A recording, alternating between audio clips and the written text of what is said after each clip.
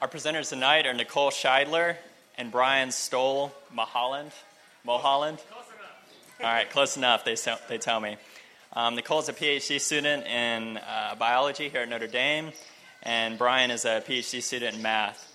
My first memory of Nicole is her and this 5-year-old girl arguing about if a Pokemon was real or not, or was accurate, and that what type, and that's actually really relevant today for some reason. And the first time I met Brian, I remember distinctly that he's the one that introduced me to Shorts Until December, which I was like, I knew this place was cold, and I was like, how do you do that? But these speakers are both very close to the Holy Spirit, as they'll tell you in their talk. So at this moment, I guess I'll hand it over to them.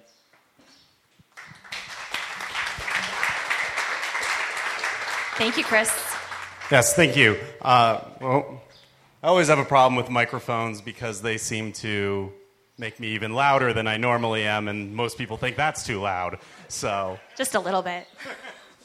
So yes, I'm Brian, and I'm glad to be here today. I think one of the first things that Nicole and I talked about when we were asked to talk about life in the Spirit, more specifically kind of talking about charismatic and charismatic renewal, was we wondered what other people's perceptions were. If maybe they haven't had it, maybe they've heard of it before, but if you heard the word charismatic and you thought about faith, what are some things that may come to mind for you guys? Just shout it out.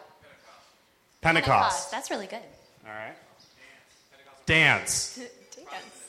Protestantism. Protestantism. Speaking in tongues. Anything else? Feelings. Did you just say crazy? What? Sorry? Healings. Healings or feelings? Healings. Okay, healings. Unity, community. That's a really good one.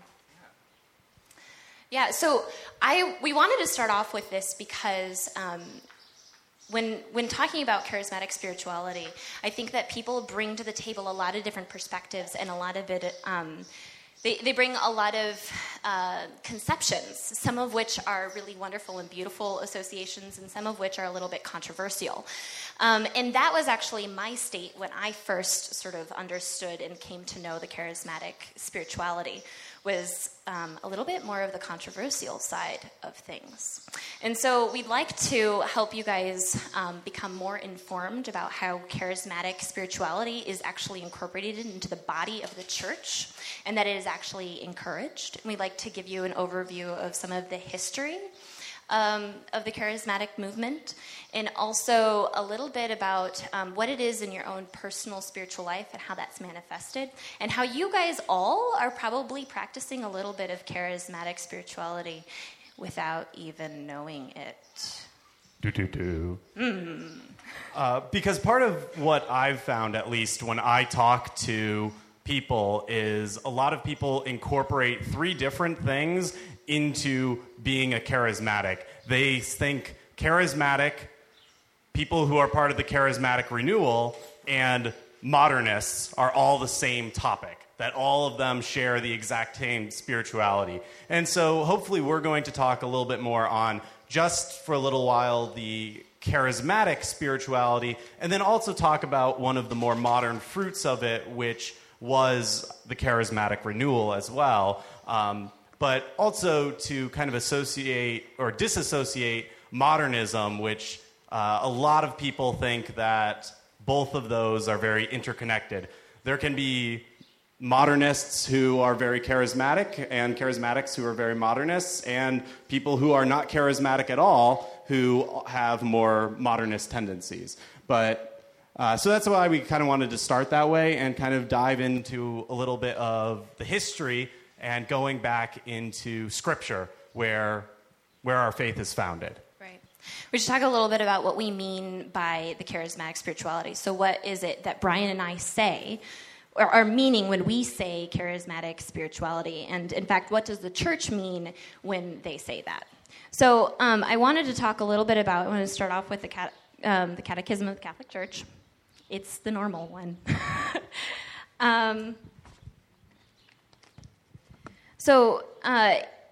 In section 688, talking about the belief in the Holy Spirit, we have the church saying, the church, a communion living in the faith of the apostles, which she transmits, is the place where we know the Holy Spirit. In the scriptures, he is inspired. In tradition, to which the church fathers always timely witness.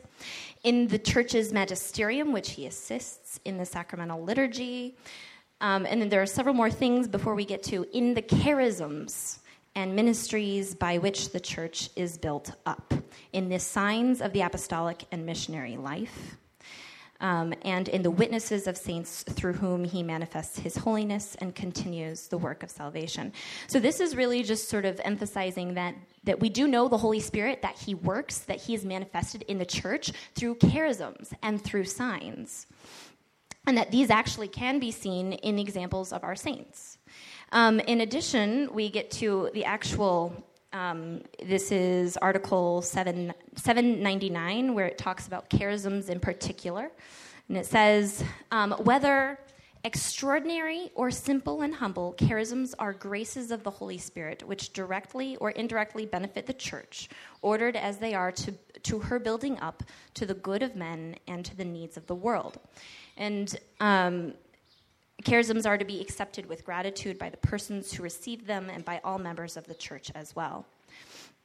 So when we're talking about, and there's several paragraphs, and I don't want to continue on and on and on, but when we're talking about the charisms, we're talking about gifts of the Holy Spirit that are ordered to the building up of the church. And then there are many, many gifts of the Holy Spirit. There are gifts of ministry, gifts of administration, gifts of teaching, of wisdom, of knowledge, of prophecy, of various gifts that we actually derive from the scriptures and then also see practiced in her body through her members of us.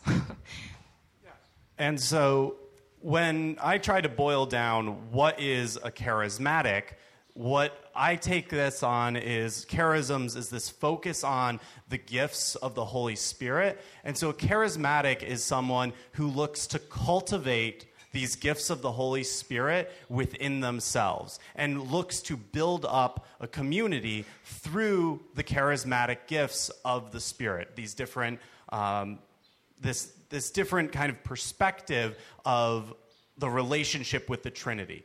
Obviously, we have this relationship, very important relationship with God, and he has this three unique persons within him.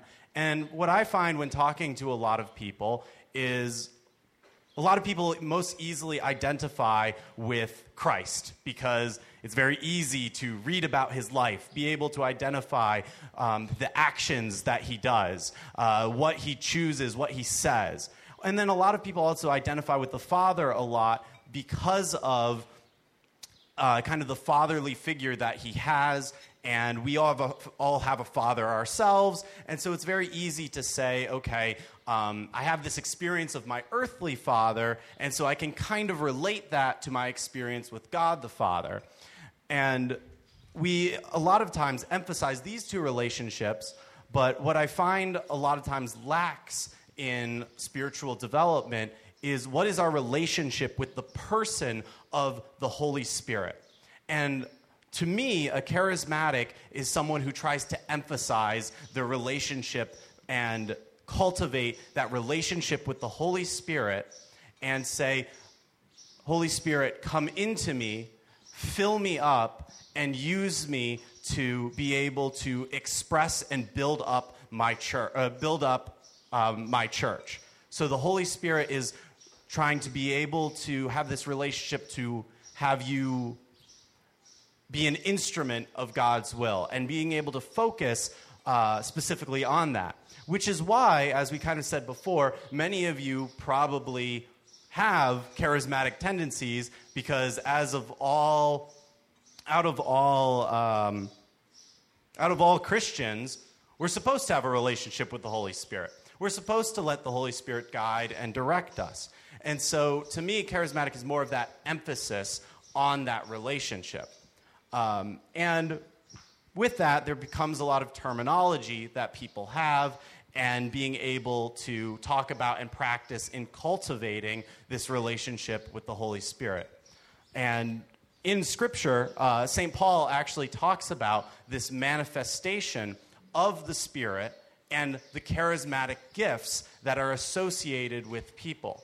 And he kind of expects that a baptized person be able to start demonstrating different charismatic gifts.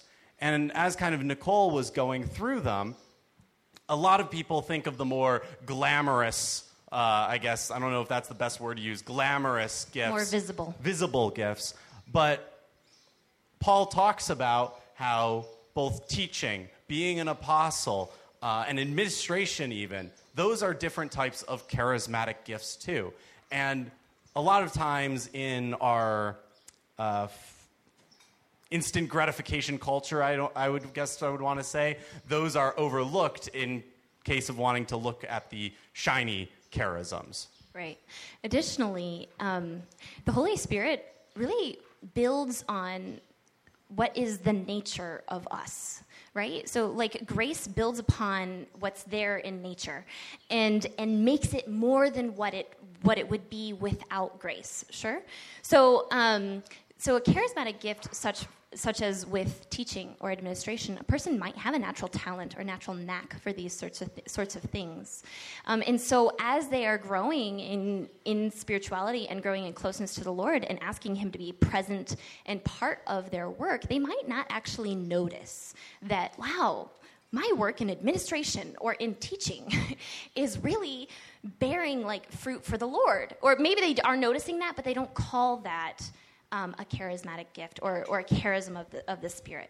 And in reality, that is just as much a charismatic gift and an expression as some of the more visible gifts. Mm-hmm. So to kind of go back to Scripture, in 1 Corinthians, this is kind of where a lot of, when people look to charismatic, this is kind of the first passage that people see. But 1 Corinthians chapter 12 says, there are different kinds of spiritual gifts, but the same Spirit. There are different forms of service, but the same Lord. There are different workings, but the same God, who produces all of them in everyone. To each individual, the manifestation, the Spirit is given for some benefit. To one is given through the Spirit the expression of wisdom, to another the expression of knowledge according to the same Spirit, to another faith by the same Spirit, to another gifts of healing by the one Spirit, to another mighty deeds, to another prophecy, to another discernment of spirits, to another varieties of tongues, to another interpretation of tongues. But one and the same Spirit produces all of these, distributing them individually to each person as he wishes. And then Paul even goes on to talk about later and says, now you are Christ's body and individually parts of it. Some people God has designated in the church to be first apostles, second prophets, third teachers, then mighty deeds, then gifts of healing, assistance, administration, and varieties of tongues. Are all apostles, are all prophets, are all teachers? Do all work mighty deeds? Do all have gifts of healing? Do all speak in tongues? Do all interpret? Strive eagerly for the greatest spiritual gifts. And then this is when he goes on to talk about love being the greatest gift of all, which is where you kind of have to start with, of course, is love. But all of these charisms that we've talked about, that Paul talks about, is gifts that the Holy Spirit gives us that as a charismatic you look, you cultivate, and you try to build up your church, God's church. Right. So these gifts are actually very important within a community context. So What Christ is doing is making us depend upon each other, and we all express these different gifts. And this gift of administration, that's not helpful or useful to me alone. It's useful within a community. And I think that's something else that we didn't quite mention, is that there are gifts of the Holy Spirit that are given to all of us in baptism that are essential for the Christian life. And that essentiality, is essential for your personal salvation, whereas the charismatic gifts are usually more so for the benefit of the community than for the benefit of the individual. And so within charismatic spirituality, there comes this emphasis on the Holy Spirit, the building up of the church and community because of that, because of the nature of these gifts. But a good thing to point out there is kind of these sanctifying graces that we receive in baptism. They're intimately connected with the charismatic gifts as well. In the Acts of the Apostles, for example, Peter sees a man who I believe starts, I'm trying to remember the exact scripture, but starts to prophesy. And Peter realizes he hasn't been baptized, but he knows that this manifestation of the gift is a gift of the Holy Spirit, and that this person has been touched by the Holy Spirit, so this person should be baptized by water as well. And this is where there's a lot of confusion that comes with Catholic talk about charismatic spirituality too, is a term that we often use is baptism by fire or baptism by the Holy Spirit. And the reason why the word baptism is used is because it's so intimately connected with baptism as in the sacrament. And baptism in the Holy Spirit is a special outpouring of grace and becoming full of the Holy Spirit yourself. Becoming full with the Holy Spirit yourself and being able to manifest these charismatic gifts to be able to build up your community. But the apostles saw so much of a connection originally between baptism by fire, baptism by the Holy Spirit, and baptism by water. They said that one could not be without the other. And that's why nowadays we use this term baptism, even though it itself isn't considered one of the 7 sacraments. Baptism by the Holy Spirit. Yes, baptism by the Holy Spirit. Yes. And where this kind of comes from also scripturally is, obviously we have John the Baptist who is baptizing people by water, and he kind of prophesies and said, one that is greater than I is coming, but he will baptize you by the Holy Spirit and with fire. And this is another kind of indication of the completion of the whole part of baptism is the sacrament where we are baptized by water, but also this outpouring of the Holy Spirit in which we are baptized by fire and the Holy Spirit as well.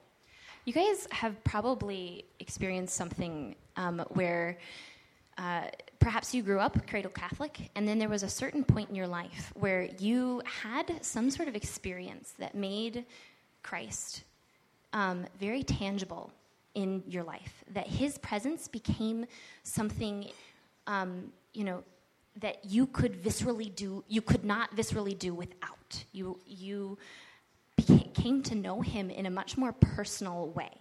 And a lot of times this can happen through a slow accumulation of knowledge and a slow accumulation of sort of prayer, but it can also happen kind of all at once, where you have this sort of valid moment that just changes everything in your life. It's a new perspective.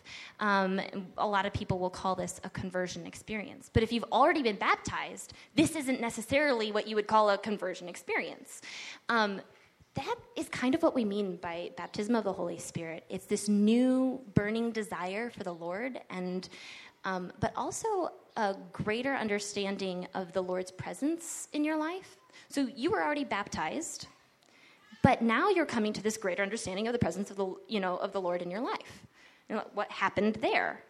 Well, it was stirred up in your soul. It was it was made known to you in a different way. And that's what we mean by baptism of the Holy Spirit. It's this sort of personal acceptance of the Lord. And he continually invites us to that, and we might have several experiences of this, or it might be very, very slow. But I just wanted to sort of iterate. There are some charismatics who believe that you can only be baptized by the Holy Spirit if you're prayed over. And I think that is one way that you are baptized by the Holy Spirit. But I don't think that's the only way. I think that's only one way if you're prayed over. But I think you can come to this slow revelation of the Holy Spirit and of the Lord in your life in a very personal way. Someone earlier mentioned a lot about charismatic. When they heard charismatic, they thought of Pentecost. And that's where a lot of people also see the charismatic renewal of the Holy Spirit's descent. It's a very specific time where we see in the Bible the Holy Spirit coming down and filling the people, and the apostles go out and they evangelize, and they're able to spread the gospel using charismatic gifts like tongues, which is talked about there. I love Pentecost, but many people have heard that story, and we could go into it a little bit more. But to me, as I read through Acts, we see Pentecost and this big moment. If you just look a couple chapters down, halfway through chapter 4, my Bible titles it actually Prayer of the Community. And other Bibles that I've seen have the little subsection called the Little Pentecost, where the last verse is, as they prayed, the place where they gathered shook, and they were all filled with the Holy Spirit and continued to speak the word of God with boldness. And this is another, I think, example of the ministry of the charismatics of the early church. They received the Holy Spirit, many of the apostles at the time during Pentecost, but that wasn't the only outpouring of the Holy Spirit. There are other moments throughout history where the Spirit pours out on a place, pours out on a people for the purpose of renewing this evangelization, to go with boldness.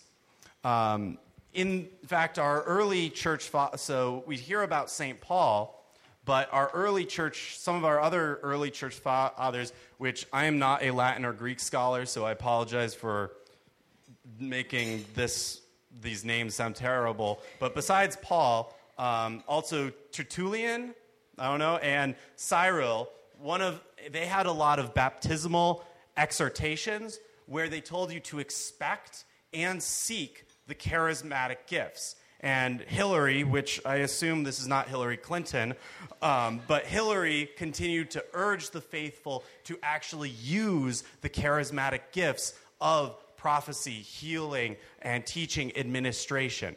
And our early church fathers really saw the importance of the charismatic gifts and also that special relationship with the Holy Spirit in the fast growth of the early Christian communities. Yeah, just to add to that, at that time, many Christians were actually converting as adults. And so they're being baptized as adults and receiving our Lord. They're making a really incredible life-altering decision that could possibly put them, in danger of their own life. And then as we move forward in the church, and that's why we see the association with the charismatic gifts and baptism, right? And then as we move forward in the church, the work of evangelization of the Western world had been greatly done, and so now we are having infant baptism, and you don't really expect infants to be able to express this at this time in their life. They're not very developed; their brains aren't developed yet, and they really can't have a personal experience just because of the capacity of their developmental stage, and so that's why we see, as we're going further into the church, that it's a slower it's a slower growth in the Holy Spirit and a slower growth towards the charismatic gifts, and sometimes they're not even recognized.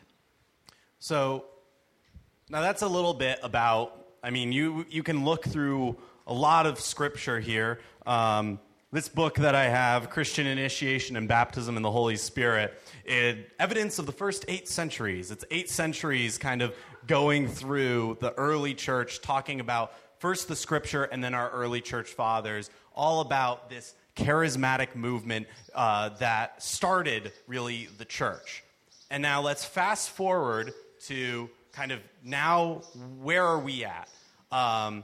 Because we talk about the charismatic gifts, the apostles going out. What is the purpose of charismatic spirituality in this modern day? And also, where have we seen this? My first thought is that you see charismatics with, not that by that name, throughout all of history. Specifically, the saints. I see a lot of the saints who develop an intense relationship with the Holy Spirit and are guided to use that relationship. And you see manifestations of the charismatic gifts. One who is kind of most popularly thrown out as more modern is Padre Pio. And, people talk about bilocation, for example, and different spiritual gifts that he had. He also talked and prayed in tongues.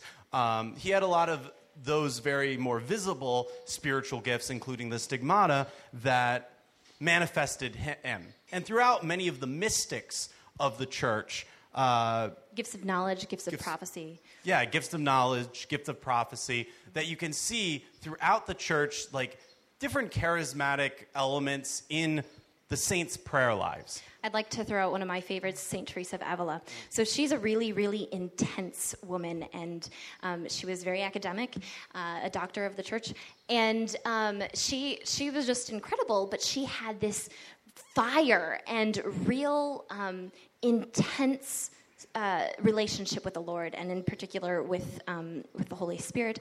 And she actually talks about speaking in tongues. So praying with the words, with words that don't have order unless the Lord give them order. So that it doesn't even matter to her, just so long as she prays Him as perfectly as she can.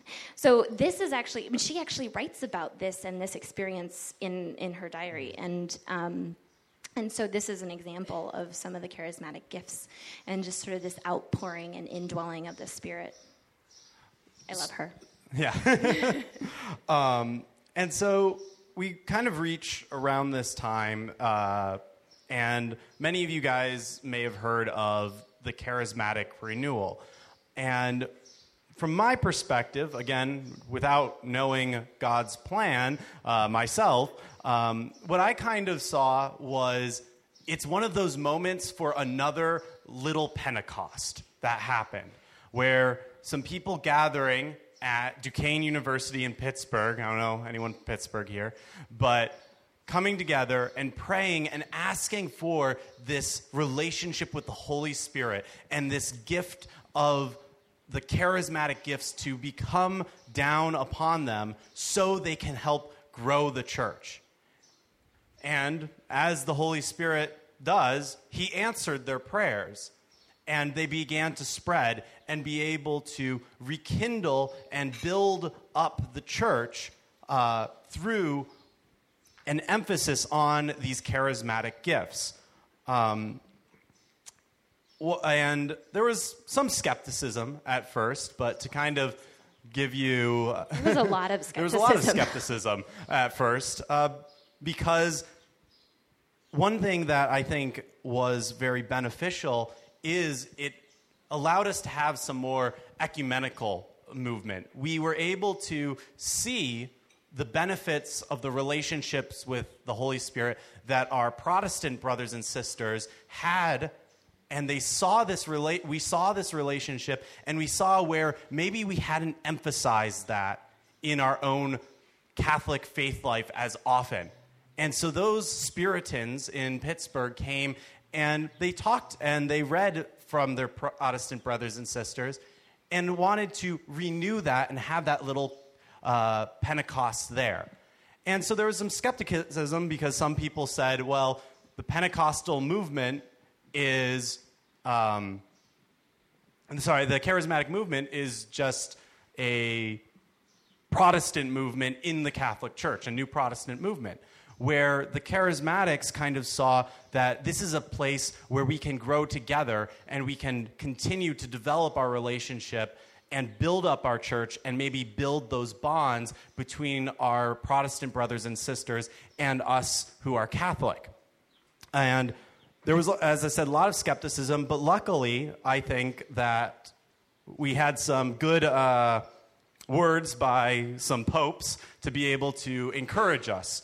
Pope Paul VI was the first one who called the charismatic renewal a chance for the church and the world.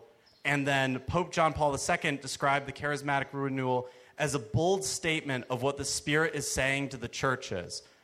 And there was a lot of different theologians who kind of came out and talked about how the judgments that are confirmed by the admirable fruits of the baptism in the Holy Spirit, observable in transformed lives, a new hunger for the Word of God, a new love of prayer, a new generosity in the service of others, and a rediscovery of Christian community and evangelization. And so now, the charismatic renewal was about seeing what that little Pentecost, that Pentecost happened, and where can that apply in our lives now? And so they sought to be able to see what maybe we had forgotten from our past. So there's a lot of different aspects of the charismatic renewal besides just the spirituality. Some of it is the charismatic covenant communities, where people live in intentional community with each other to kind of cultivate the gifts and the charisms. Because we aren't an individual people. We are a communal people. And if my gift is to help a community, is to help the church, I need to be able to cultivate that with a community. And so they established they tried to model, I think, a lot of their communities off of the early Christian communities and be able to pray together, to be able to share their lives together in a much more intimate way than our modern society, our industrialized society, was allowing for at that time. I mentioned how that sprang out of Duquesne and the Puritans. Well, one of the first places that the charismatic renewal spread was actually Notre Dame. And in fact, I believe one of the charismatic communities is still here, the People of Praise, which is an ecumenical organization, a group to be able to live this life together. One of my RAs, Tom Barron, I live in one of the undergrad dorms working with them. He actually was a member of People of Praise. And he would talk about the kind of relational community, the prayer meetings that they would have to be able to cultivate their own faith lives and their own charismatic gifts together. I just wanted to say that Brian was talking about how the covenanted communities sort of came about because it was very difficult to live a Christian life and to really cultivate these gifts within the secular world. And that's actually, I think, one of the reasons why the charismatic renewal has really occurred, and that the Holy Spirit was like really wanting to burst forth, because actually there's a lot of difficulty and strife within our world, a lot of secularism, and the communities within our Christian world actually have changed quite a bit. And so we actually need to have more of a mission spirit and a spirit of evangelization, and that requires gifts that help to build up the church, thus the charismatic gifts. Yeah. And so kind of talking about those aspects, I just want to share a little bit about kind of myself and my own experiences and where I see this.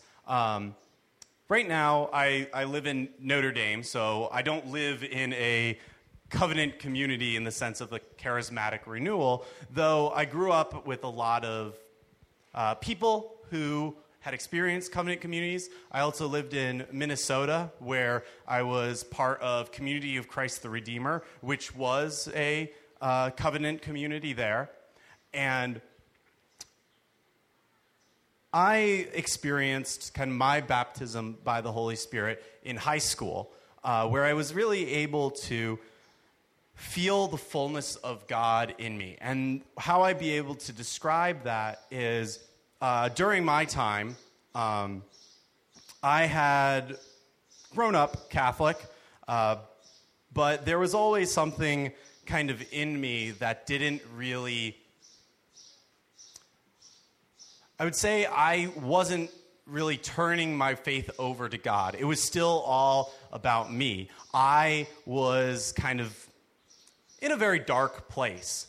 And luckily, during a time of adoration, I was calling for the Holy Spirit to be within inside me, to fill me.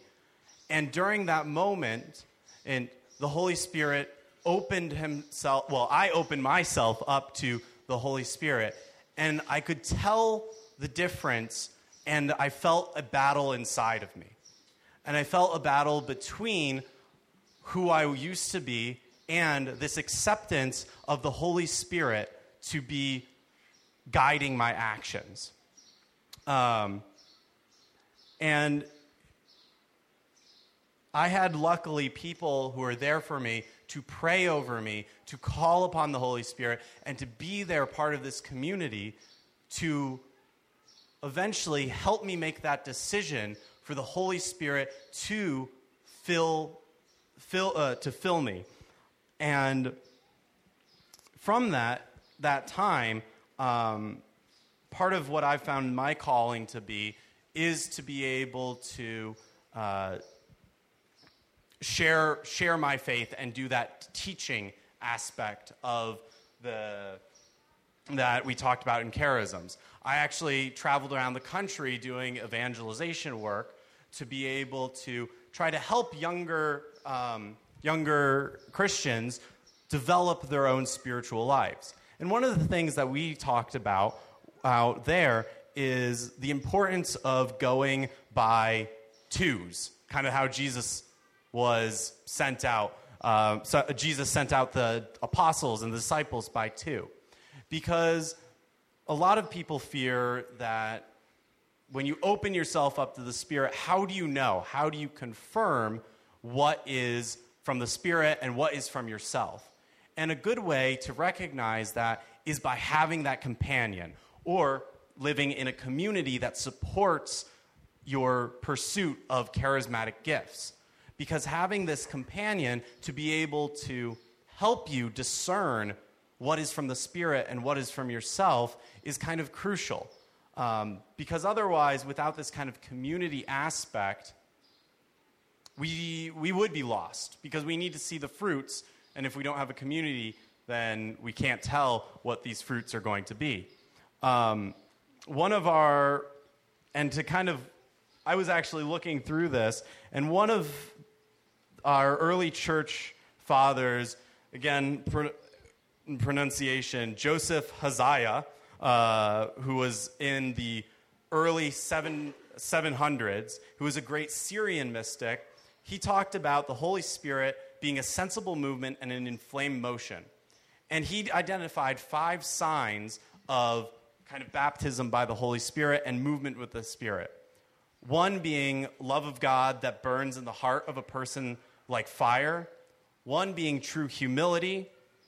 Another, thinking about people as if people were dwelling in your own heart, such that tears flow from your eyes like fountains of water. 4, the illuminated vision of your mind. And finally, which I forgot to highlight that part. And I always am curious about how to interpret this part. A holy scent and taste, which leads. Sometimes people talk about being able to smell roses when they are Yeah. very cognizant of the presence of Our Lady. That And- could be it. Yeah, and so and the reason why I find that part interesting is part of my charismatic spirituality is prayer with my whole body. And I think that's something that's very important, and also a lot of people do this, but in a different type of way. A lot of people grew up to pray with their hands like this, the traditional little hand holding, or I don't really know what to call it. Folded hands, which is great if it means something to you. For myself, as I continue to grow in my faith and learning, part of what the charismatic movement brought me and charismatic spirituality was that my whole body was part of my prayer.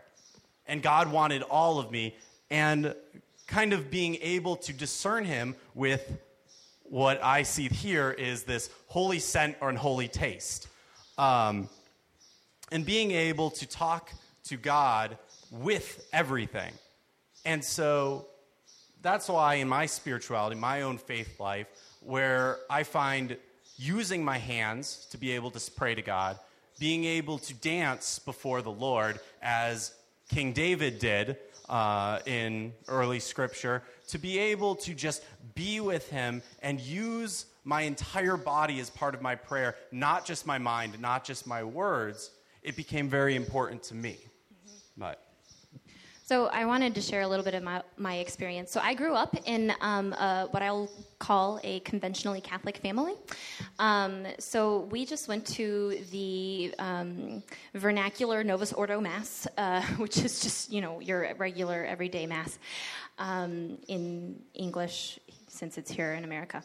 And my family is actually quite a bit, they were very skeptical of the charismatic movement. And I especially for them, they saw the charismatic movement as being rooted in emotion. And to them, a faith rooted in emotion is really building your house on the sand. And I completely agree. If emotions, they come and go. And if your faith is really rooted on emotion, then as your emotions ebb, then so will your faith. And so that is not a good way of living your faith. And so as I grew up, I would call that I was a faithful Catholic growing up, but I would call this, I was living a faith of conviction. And I think that's actually a really good, strong type of faith. It's really beautiful. But it was really just of my own knowledge of what the Lord and who the Lord is, and a little less of actual experience of who he is. And when I got into college, I went to the Franciscan University of Steubenville, which is probably the best place in the entire world, I will say, although some people argue with me on that one. I think it was the best place in the entire world. And so I got there, and actually I was a little bit embarrassed because my family was like, oh, you're going to that university with all those charismaniacs, like what's going on here? And so I was a little bit, worried about praying with the spiritual community at Franciscan, because they do a lot of praise and worship, which is kind of more upbeat songs, and people are not afraid to lift their hands into the air and to shout out things about praising the Lord, and they're not afraid to dance, and they're suddenly bursting out in tears sometimes, and it was just a little bit strange, and I had never experienced that, and was like, this is totally faith by emotion. But then as I grew with these people, I realized they're not living their faith by mere emotion. They really have a true conviction that is also accompanied by the fullness of their person. And when I say that, I mean that it's not just their mind, and it's not just their spirit and their soul, but they are incorporating their body. So they're incorporating their actions and the physiological emotions, which are a gift of God, into their faith. They're incorporating both their will and their reason and their emotion and body. and to create something that is a perfect whole, praising the Lord. And I realized, wow, that's actually something I want. But I was still really, kind of nervous about the whole charismatic movement. And it wasn't until my junior year, my first semester, we all went off to Austria. And there's something about going abroad when you are from the United States that you're just sort of like, this is an enchanting place. And everything is new and different, and you begin to experience the world in an entirely different way. And it's not that your senses have changed or that your ideas of the world have entirely been overthrown, but that they're being enriched. And this was where I really found an enrichment of the Holy Spirit and of God in my life. And so we had some various praise and worship that was also accompanying adoration. And I will say that at Franciscan, adoration is very respectfully accompanied by praise and worship. There's no chaos if you're concerned about that. But anyways, it was really, truly, I'm like watching the Eucharist, and the priest is actually processing down the aisle of our little chapel, and he's blessing every aisle. And I just kept praying. I was like, Lord, please be present in my soul and incorporate my entire being so that I will be fully and completely able to worship and praise you. And as our Lord came, and I was like, this is the moment, Lord, do it. And as he came, I truly did feel an absolute filling of my person. And it's not as though it was entirely emotionally based. It really, truly wasn't. This was something I was cognizant of. This was something I was willing. This was something I was praying for. And then it was something that was accomplished, even in my body, by the accompanying of some emotion. So that's sort of my experience of the charismatic movement as I came forward. I don't live in a covenanted community, nor do I necessarily plan on it, although that's not off the table. But I like to live with the presence of the Holy Spirit in my heart, and trying to be cognizant of him in all his various ways and aspects. And so that's kind of, charismatic spirituality has accompanied my sort of conventional practice of the faith. So, one thing that Nicole and I do with our friend Elena, who's not here right now, and we've pulled in some of her roommates as well, is we'll gather on Sundays for prayer, specifically intercessory prayer, where we just spend an hour with a topic, and we just ask the Holy Spirit to be with us and to share and to be able to inspire our prayer for that specific topic. And being able to just talk and pray together and really concentrate on praying over either that person, that situation, and seeing what God has to say to us, as well as what do we feel we need to say and ask God for. And I think that's a little way that we've incorporated our charismatic histories into our lives currently, since neither of us are currently part of a covenant community. It's a real building of the community of the church as a whole, I think, because we're there spiritually with all of our Catholic and Christian and actually all of humanity, like brothers and sisters. we're there spiritually, so it is a beautiful expression. So hopefully that's kind of helped going quickly through the 2,000 years of being a charismatic. But my last couple of thoughts are, being a charismatic, from what I said in the very beginning, is about developing and focusing on a relationship with the Holy Spirit to fill you up, to give you the gifts to be able to build up his church. And secondly, then there's the charismatic renewal, which is a modern thing that was aimed to help bring about that Pentecost, that little Pentecost, into each individual person.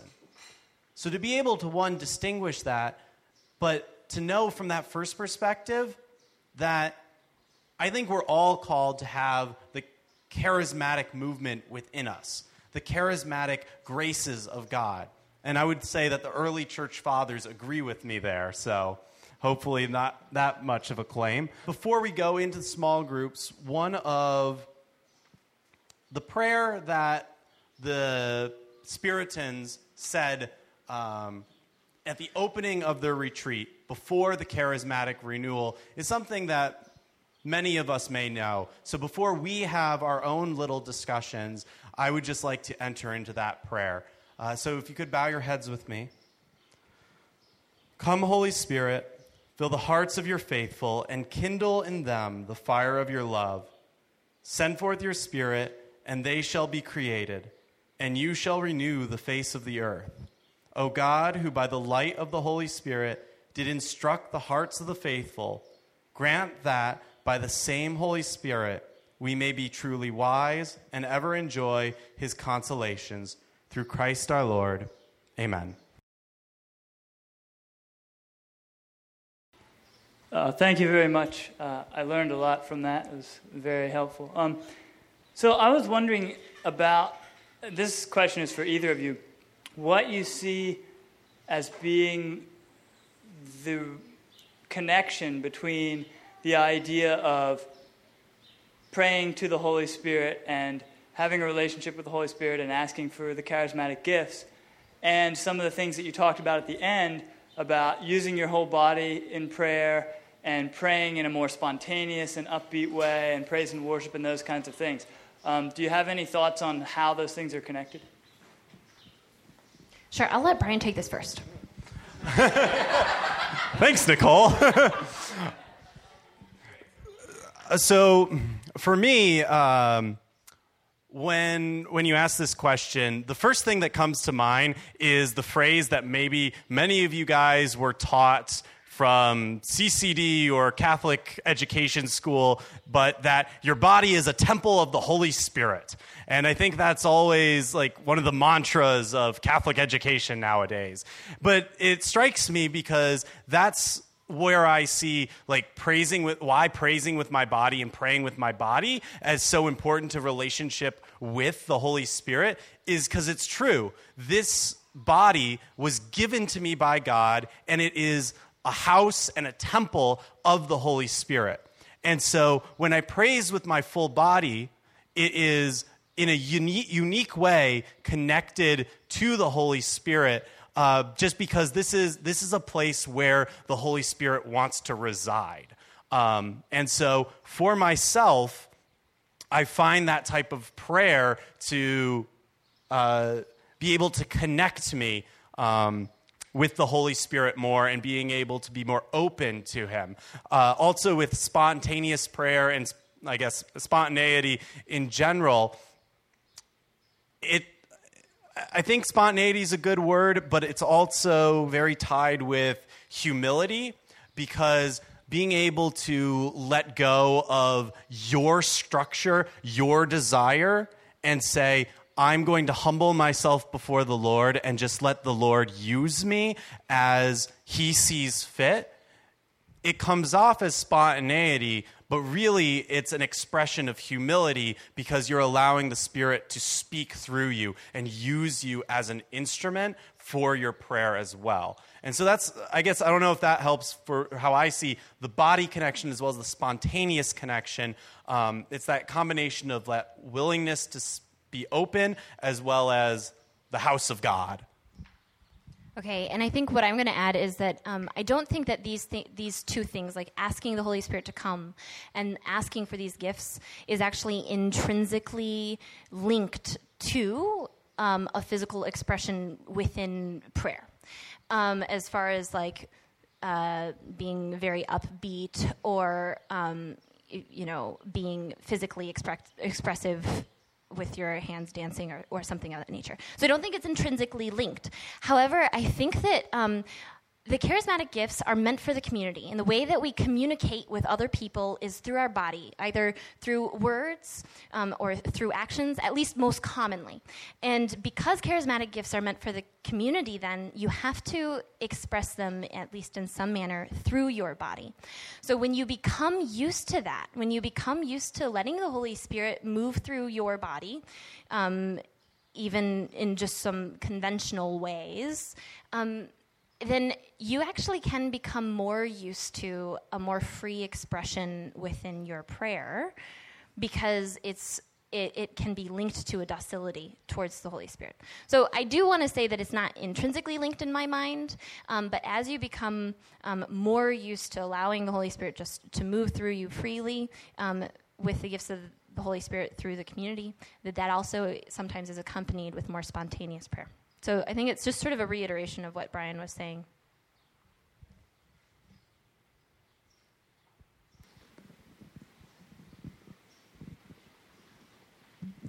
Hi, thank you for your talk.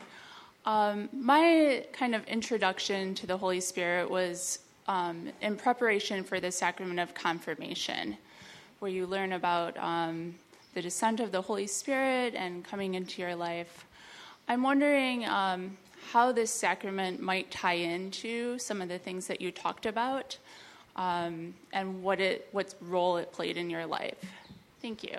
Right. So perhaps we didn't emphasize this enough, but the charismatic gifts and the baptism of the Holy Spirit, I should probably say that in reverse, baptism of the Holy Spirit and the charismatic gifts are really only, they're very much linked, and I think they have to be linked to the sacraments of initiation within the church, that those being baptism, Eucharist, and confirmation. So oftentimes, at least for me, when I was confirmed, it was very much a faith of conviction still, and understanding that the Holy Spirit has come and that he is dwelling within me, and that there will be fruits that are born from this.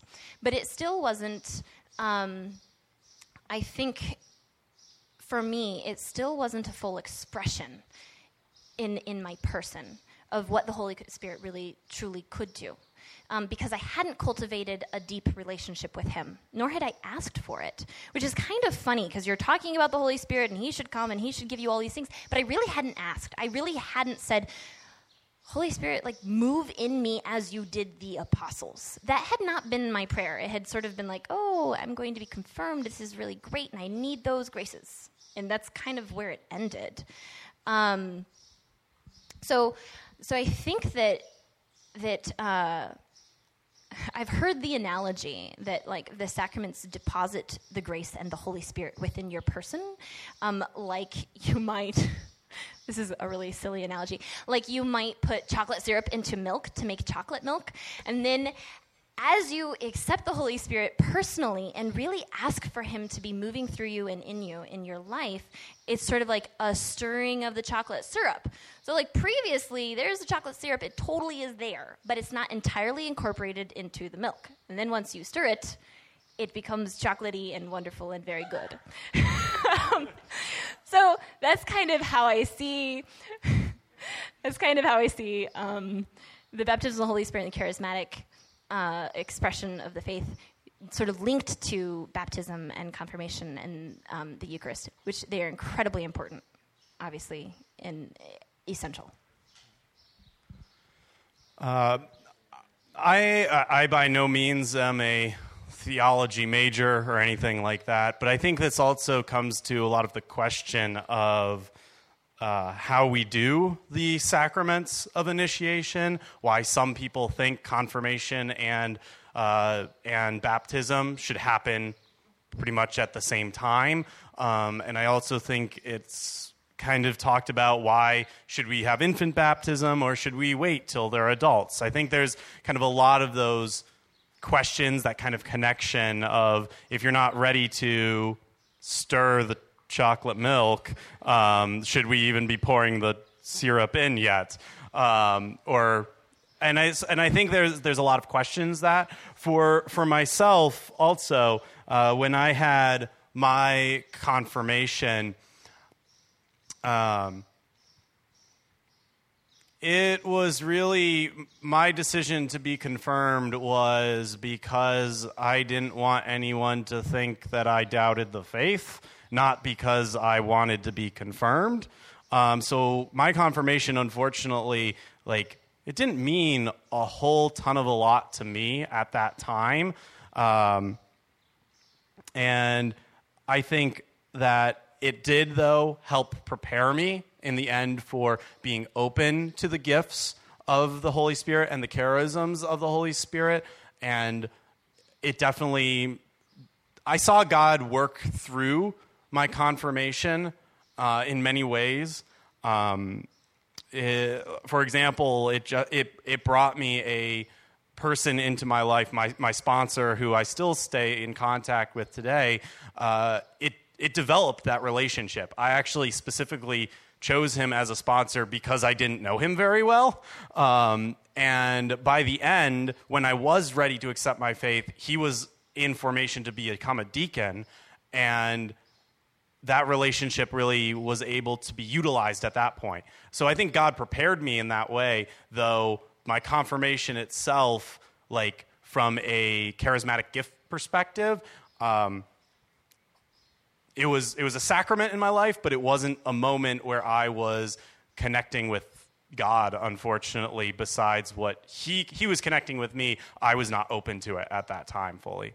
So I have one more thing to add, that many people do experience an incredible outpouring of the Holy Spirit at confirmation. And when I say that, of course, there's always an outpouring of the Holy Spirit at confirmation. It is a sacrament. We know by conviction that he is present and is absolutely essential.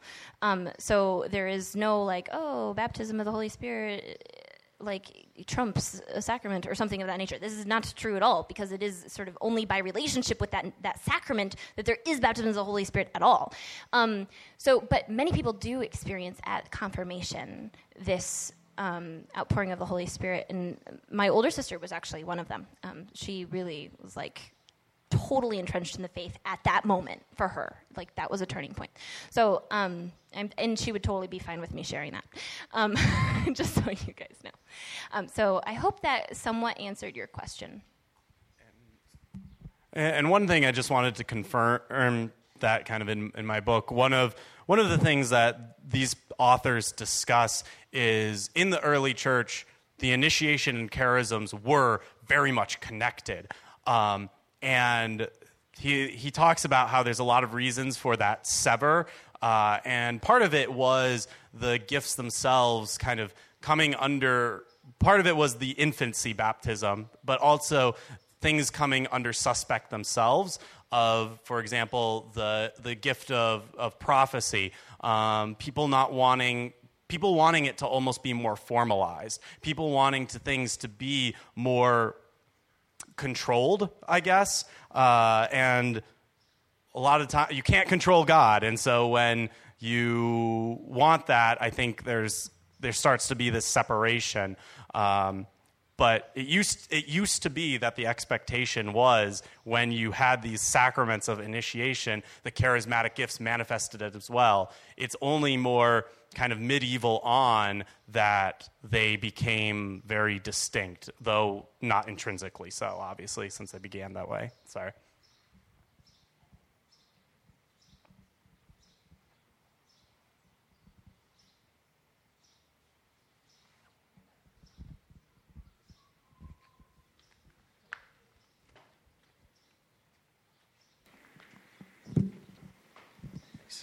Really enjoyed the talk, guys. Thank you.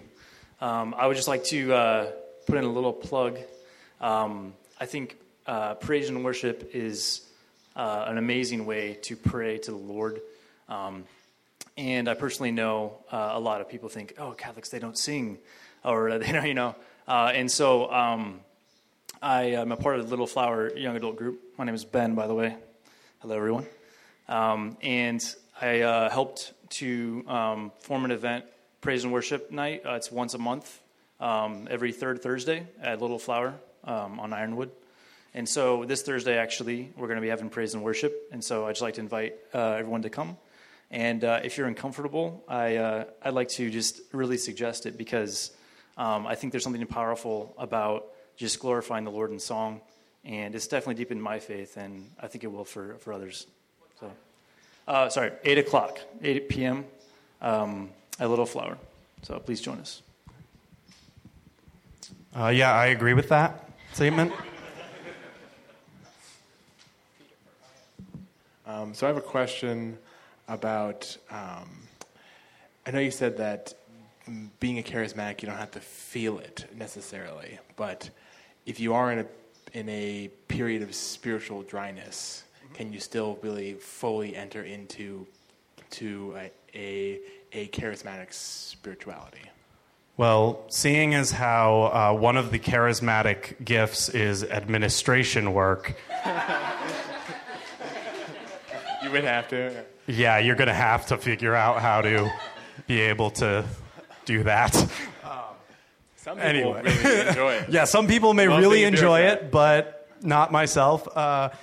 And I think, especially for, I know many of you may be grad students, many of you may be teachers, and I think you can identify yourself with times when your work, to teach, may not be always the most fulfilling, the most emotionally, satisfying thing to do. And I think those are the times when you pray for that gift in particular, because God can definitely use you as his instrument, just because you're in a period of dryness doesn't mean that gift is empty. There can I think of, there are days when I wake up. So I'm teaching Calc 3 right now, and I definitely wake up some days and I'm like, I don't know why I'm going to get out of bed, because I don't want to teach Lagrange multipliers because that's long and tedious. But I definitely know, at least from the test results, the students learned the material. So obviously I was somewhat able to use my gift on that topic. So I think that you can use those different gifts that God has given you even when you may be at a period of dryness, even though that's a silly example right there. So my thoughts on this are that so a lot of times when people experience the baptism of the Holy Spirit, it's this outpouring of the Holy Spirit, and it really is accompanied with certain joyous emotions, right? And it's easy to sort of ride on the skirts of those emotions, but your faith still needs to mature.